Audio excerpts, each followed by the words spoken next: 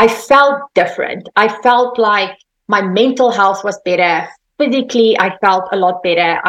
It all came down to the fact that we just changed our preparation in such a way. We focused a lot more on going onto the platform, being healthy. It really does affect your performance at the end of the day. Welcome to the Barbend Podcast, where we talk to the smartest athletes, coaches, and minds from around the world of strength. I'm your host, David Thomas Tao, and this podcast is presented by Barbend.com.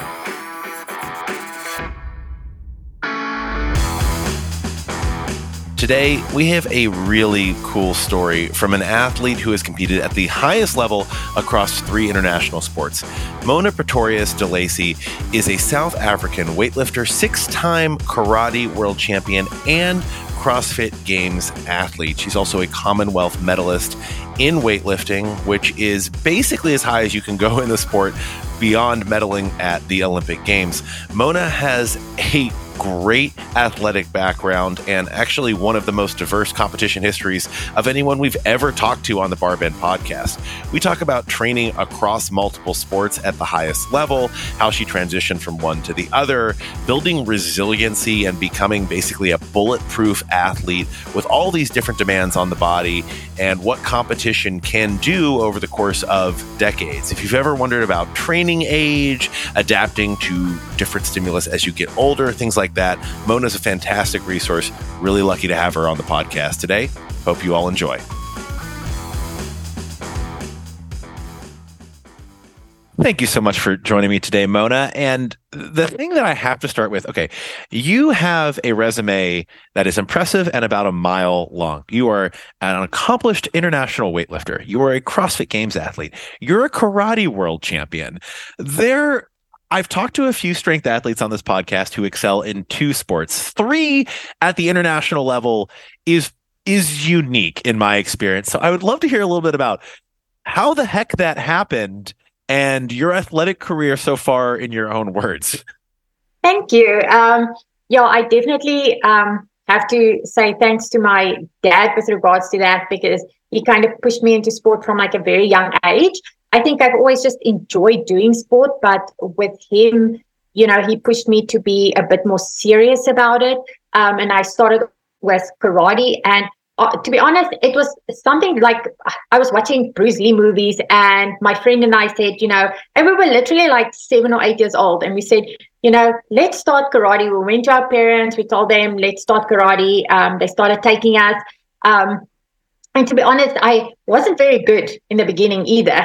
So I started off, just loving the sport. And then I did my first grading, which in karate is like you go from like a white belt to a yellow belt. And at the end, I got to my 3rd dan black belt. But my journey leading up to that was a little bit more challenging. It wasn't just as easy as, I was a talented athlete. I was just good in the sport.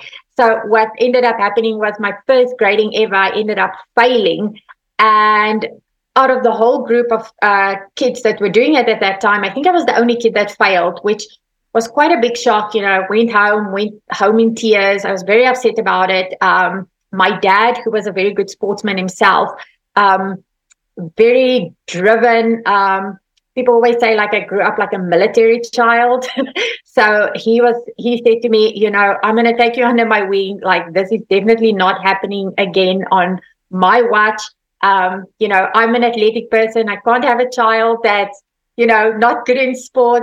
So started the hard journey with training. So I was still training with my karate coach at the time. And then my dad was training me on the side as well. So he was doing a lot of like strength work with me and speed work and agility work. And then what ended up happening was he then said to me, I think to get you more explosive, like from the research I've done, is we need to get you into Olympic weightlifting. Now, I was only 13 at the time when I started Olympic weightlifting. And it made a massive difference. I mean, my dad got me a coach, which took me again a very long time to get, because in South Africa and way back then, So to give it not that far back. Let's just say you say way back when, like it's 50 years ago. Now, so it's quite a while ago. So to give away my age, but so my dad said, we have to get you a coach. Back then, sport, especially string sports with females, there was a lot of stigma around it. Yeah. And especially around kids. So no kids did weightlifting. Females didn't really do weightlifting. It was one of those frowned upon sports where only men would do it. And it was really tough for us to even find a coach. After months of looking, my dad ended up finding a coach for me, which again was another struggle on its own, because finding this coach, at first he said, I used to coach my son. I'm not really interested to coach any girls, that's it. But he was the only coach in my town that was basically qualified to coach me in Olympic weightlifting. And my dad wanted someone who is really good with, the sport, has the knowledge behind it, and that's going to train me properly at the end of the day. And then my coach is named Bebop. Bebop said, fine, I'll train Mona. But, before I start training her, I need to see what her school marks look like, because I don't want to train a dumb athlete. And I had to show him on a quarterly basis how my school marks are doing, especially in maths. He believed that, being a good athlete, you have to be good in maths. So, which is totally different to, I think, how other coaches do it nowadays. But again, that helped me, because education is also a very big part of, my life when I went and studied sports psychology afterwards. But then I got into weightlifting. My coach said to me, you're actually quite good in weightlifting. Why don't we try and get you into a competition? And at that time, I was also training for my karate still. And just to give you like a little bit of like an example, like how it's kind of changed with me, or how the weightlifting changed my karate. I became a 6-time karate world champion with all the explosive work that I was doing, all the training. It wasn't just the training itself, but it was just, it was hard work. It was not just dedication. I had to sacrifice a lot, because when other kids went out to play, I had to train. So I ended up training, like 2 or 3 times a day. It was tough, but it's something that I look at now that I'm so grateful for, because it basically shaped my whole future for me. Oh, sorry to interrupt, but just for context here, you went from being the only kid who failed in your first, I guess, call it test in karate, to being a 6-time world champion. Yes. How much time? I have to needle at that for a little bit. How much time between those things? Like how old were you when you failed that first karate test, so to speak? And then, how many years after did you win your first world championship? So I was 12 when I won my first world championships, and I ended up competing in, which is in karate, you call kumite, which is your fighting style, and then your kata. And then we also did like a team event as well, which was a team fighting event, which counted towards points. And then you as the team then went on to the finals. So I ended up winning, both my fighting to give me 2 gold medals at that world championships. And I was 8 when I started karate, 12 when I won my first world championships. And what ages were you when you won your 5 additional world championships? Yeah, so those all happened between the ages then of 12 and 16. And then when I was 16, I also competed in the open division, which is basically up until the age of 21. So I was fighting against girls that were 21, and then girls I did the open division as well, which was basically anyone even over the age of 21. Yeah, so basically from the age of between 12 and 16, that's when I won my karate world titles. And and I also became a 3rd Dan black belt during that time as well. So a really good career for me in karate. But the one thing to me that really stood out about weightlifting, and this is kind of why I had to make the big switch at the end from weightlifting, from karate to weightlifting, is I wanted to do a sport that was funded first and foremost, because karate wasn't funded back in the day, and it made it really difficult to pay your way for international competitions. You have to do fundraisers, and it just became really expensive. But I also wanted to do a sport that was under the Olympic umbrella. So something that, was a bit more recognized. And because I was doing weightlifting at the time as well, and my coach suggested that, I should compete in a competition, I ended up competing when I was 13 years old in my first competition and got chosen to represent the senior team at an international competition because of my results from that competition. When you were 13, you were competing as a senior when you were 13. Yes, that's right. Yeah. And I at first didn't really enjoy weightlifting just because I just got so much backlash from people outside of the sport. Again, because it wasn't a sport that people recognized as a female sport, people would say to me, by the time you're 18, you are going to have your back broken, you're going to look like a man, like all these kind of things. And people just weren't educated about strength sports back in the day, which I'm really happy that, that has all changed over the years as well. That's certainly something that we've talked about on the podcast before. And Barbend, we started about 7 years ago. Even in the past 7 years, seeing changing perceptions of that, which is a testament to the work of athletes like yourself. It's a testament to the work of trainers, people who are persevering, right, and are making it more mainstream. Okay, so your weightlifting career. Let's talk about what you're best known for in your weightlifting career. And I think you know what I'm talking about. Take us through that accolade, if you don't mind. Yeah, so what I'm best known for is Commonwealth medalist, only the second woman ever in South African history to win a medal at the Commonwealth Games. And for a lot of people that don't know, now the Commonwealth Games is the second biggest event to the Olympics. Mm-hmm. So it's really big, broadcast all over the Commonwealth countries. And it's one of those events that most athletes, other than the Olympics, they have this as a massive dream, especially if you come from a Commonwealth country. So it wasn't, again, like I was saying earlier, it wasn't just an easy way to get myself onto that podium. It took many, many years. It actually took me 4 Commonwealth Games to get myself onto the podium, which really took a lot of grit, resilience, bouncing back from bad, competitions, because I ended up my very first Commonwealth Games when I was 16 or 17 at that stage, and I ended up coming 4th, and I did really well. People were saying, Mona's like the next big thing. She's definitely going to be on the podium at the next Commonwealth Games. And then 4 years later, because the Commonwealth is every 4 years, I ended up bombing. And for those that don't know, in weightlifting, that is if you miss all of your lifts. So, 4 years of hard work, literally blood, sweat, and tears went into my training for my second Commonwealth Games. And I ended up bombing, which was really big disappointment for me because I had these big hopes and these big goals of standing onto the podium. I feel like I walked onto that stage and I just put way too much pressure on myself, and I ended up not enjoying it as much.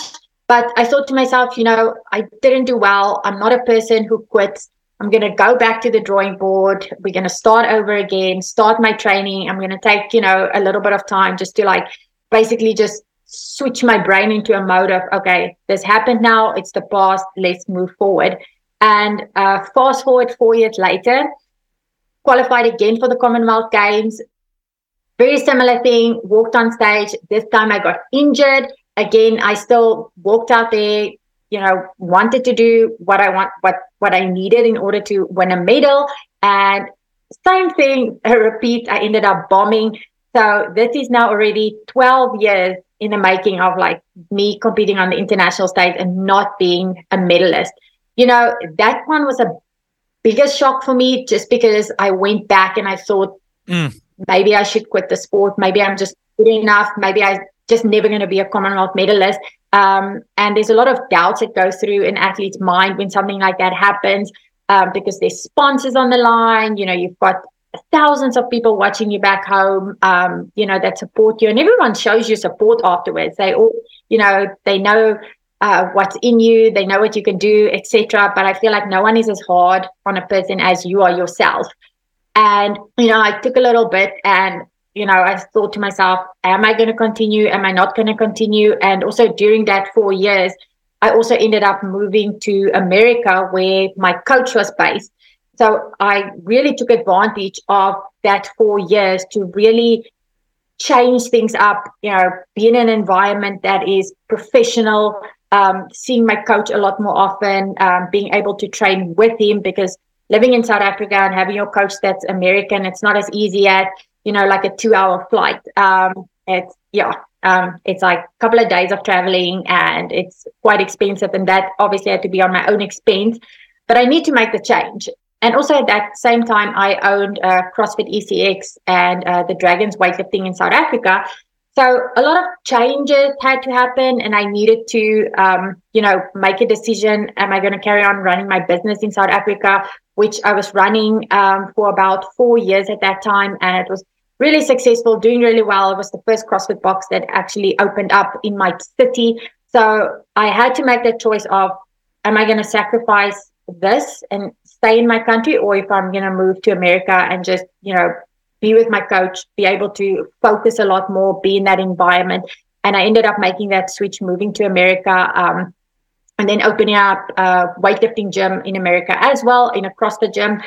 And being able to train with my coach, made a big difference. At the end of the day, I started reassessing what I want. I started looking at my why. My coach and I sat down, we said, okay, because I'm getting a bit older now, we have to change the way you train. It's not anymore about, training twice a day, beating up your body. Because I was working long hours as well, we needed to look at recovery.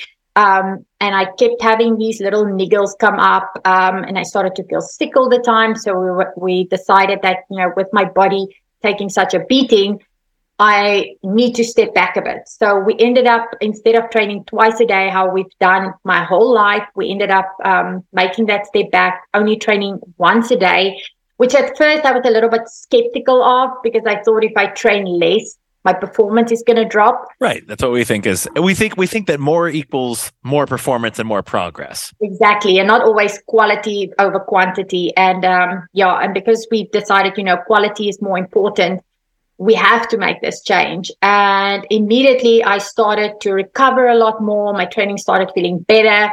I went into the Commonwealth Games and I felt different. I felt like my mental health was better. Physically, I felt a lot better. My health was better. And it all came down to the fact that we just changed our preparation in such a way. We focused a lot more on going onto the platform being healthy, because we already knew I was strong.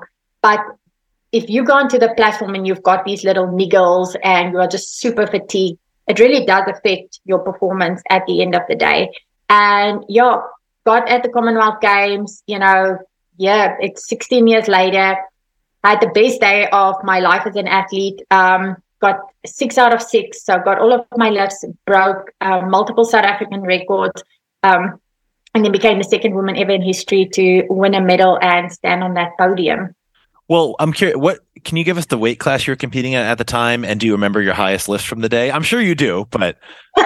I competed in the 63s back then. So now it's obviously changed to the 64s. And I did it was a 91 snatch and a 115 clean and jerk for a 206 total. I'm really glad your original coach, when you were a kid, asked about your math skills, because I'm pretty sure, I bet you're great at converting kilos to pounds and vice versa now. Yeah, I feel like, you start to just know the colors equal this weight without even thinking about it, but it definitely did help. Yeah, with him being so strict regarding my maths. And now I'm also quick with my athletes as well. And that's important, because being a coach and an athlete comes to you and, you have to strategically plan how to maybe change a lift for competition in order to get your athlete on the podium or to go for a new personal best. I feel like your math skills have to be on point. Yeah, there's also bar math. I find myself in my daily life, if I'm doing math for like accounting or for something just in life, I'll generally start adding 45 to it, like I'm adding 45 pounds because I'm accounting for the barbell.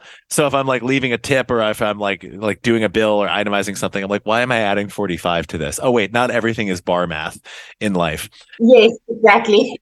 Yeah, it just becomes your default. Well, I think I really appreciate you taking us through that because I think another thing to keep in mind with the Commonwealth Games is that it's every 4 years. It's not every year. It is just like the Olympics. It's on a quad cycle. People train their entire careers, and they might get 1 or 2 shots at it. Right? 4 shots is something where you have to start young, and you have to stay at the top of your game for well over. I mean, close to 2 decades. I am curious. I was going to ask. So you obviously owned a CrossFit gym. You're a CrossFit Games athlete. We've seen a number of athletes make the switch from Olympic weightlifting to CrossFit. I'm curious where in your career that came about, what year you went to the games, and how that factored into or coincided with your Olympic lifting career. Yeah, so we actually had a previous CrossFit Games athlete that was training at my weightlifting gym at the time, and this was in South Africa.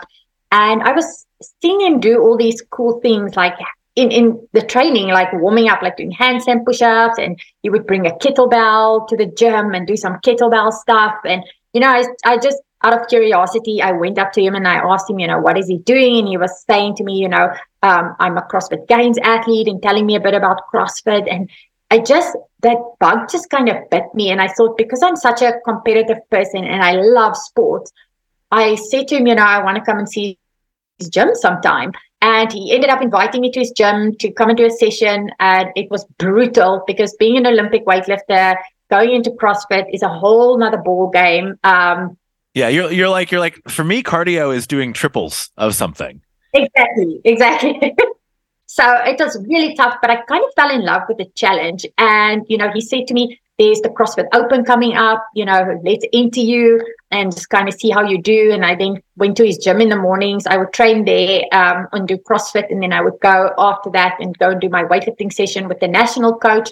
And my national coach wasn't too happy about this at the time.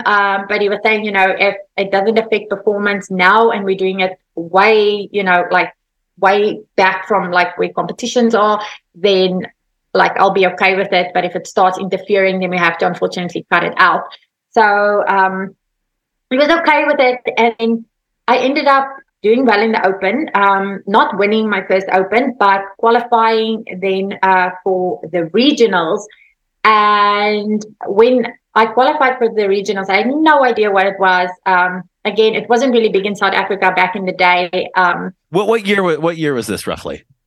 This was 2011. Okay. Yes. And it was also the first year that it was ESPN broadcast as well. So people were starting to make a big deal of CrossFit back then. And my coach said to me, if we want you to win the regionals. And I was like, whoa, wait, win the regionals? I thought to myself, I just kind of started CrossFit. Maybe it's a bit far-fetched thinking about winning. But he said to me, I think you have the potential, let's kind of go and see, how far we can go with this. And he said to me, and this was the week of regionals. He said, but we have to be able to do a ring muscle up. And I've never done a ring muscle up. I never knew even what a ring muscle up was. I had to look it up on YouTube. He pulled me aside. I said, and he said, we have to train and get you to do a muscle up in order to, if you can't do a muscle up, you can't progress to the CrossFit Games. Because back then there was a minimum requirement as well in the actual workouts that you need to do in order to qualify. And I said to him, I'm going to do whatever I have to do. If I have to practice doing a ring muscle up, up until the regionals every single day, the whole day, and I'm going to do it. And it took me to this aside. We started doing progressions. It was tough because it was a whole another skill to learn. And it was frustrating because in weightlifting, I was used to already being at a certain level and now kind of starting from the bottom up with CrossFit. But I knew with my mindset, I'm not a quitter. I'm going to go out there. I'm going to, train my butt off. And got my first muscle up. It was a couple of days before the regionals. Got to the regionals. Ended up getting, to the final event. And I ended up being the only girl in South Africa at the time that could do ring muscle ups. So that then ended up pushing me past everyone. I won regionals and then I qualified for the CrossFit Games.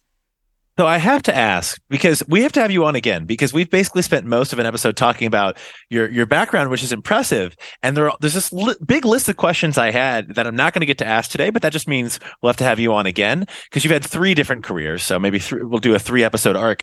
But I have to ask, if you could now be at if you could just magically wave a wand and be at the elite level in either of the 3 sports that you've competed at in your life, which would it be?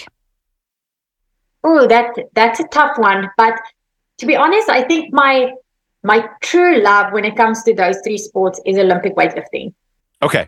Yeah, I've been doing it for 22 years and I feel like it's just one of those sports that is just so close to my heart. And even when I ended up stopping with my CrossFit training, my weightlifting became my number 1 again. And I've just always had this love-hate relationship with weightlifting. That's a very diplomatic answer, because anyone who's ever competed in weightlifting, they can't get enough. Like, you get hooked, but it's also the thing that keeps you up at night. It is not a relaxing sport. No, definitely not. Especially if you are going for big events, and I'm sure now with all the Olympic qualifiers, it's so many competitions that you need to do well in. So you have to be on all the time. You have to perform all the time. And if you've got big goals, it becomes such a big part of your life. Well, Mona, where is the best place? We're going to have you on again. There's so much more I wanted to ask. Where is the best place for people to follow along with you these days? So I'm on Instagram. I am Strong by Mona. That's probably the best place to follow me. And then also we've got our Lift Big Eat Big, which my husband and I own. So we've got that Instagram as well. And then also our website, liftbigeatbig.com. And then I've got helpingpsychology.com too. And that's where I do a lot of my sports psychology consults and work with athletes on mindset. Amazing. Thank you so much for sharing a little bit of your journey today. I'm excited to chat, hopefully again in the future, with some of these more detailed questions, the difficult questions. That's always episode 2. When people think they're comfortable, that's when I really do the bait and switch. Mona, I really appreciate your time. Fascinating to learn about your career and get to know you a little bit better. And thanks so much. Thanks, David.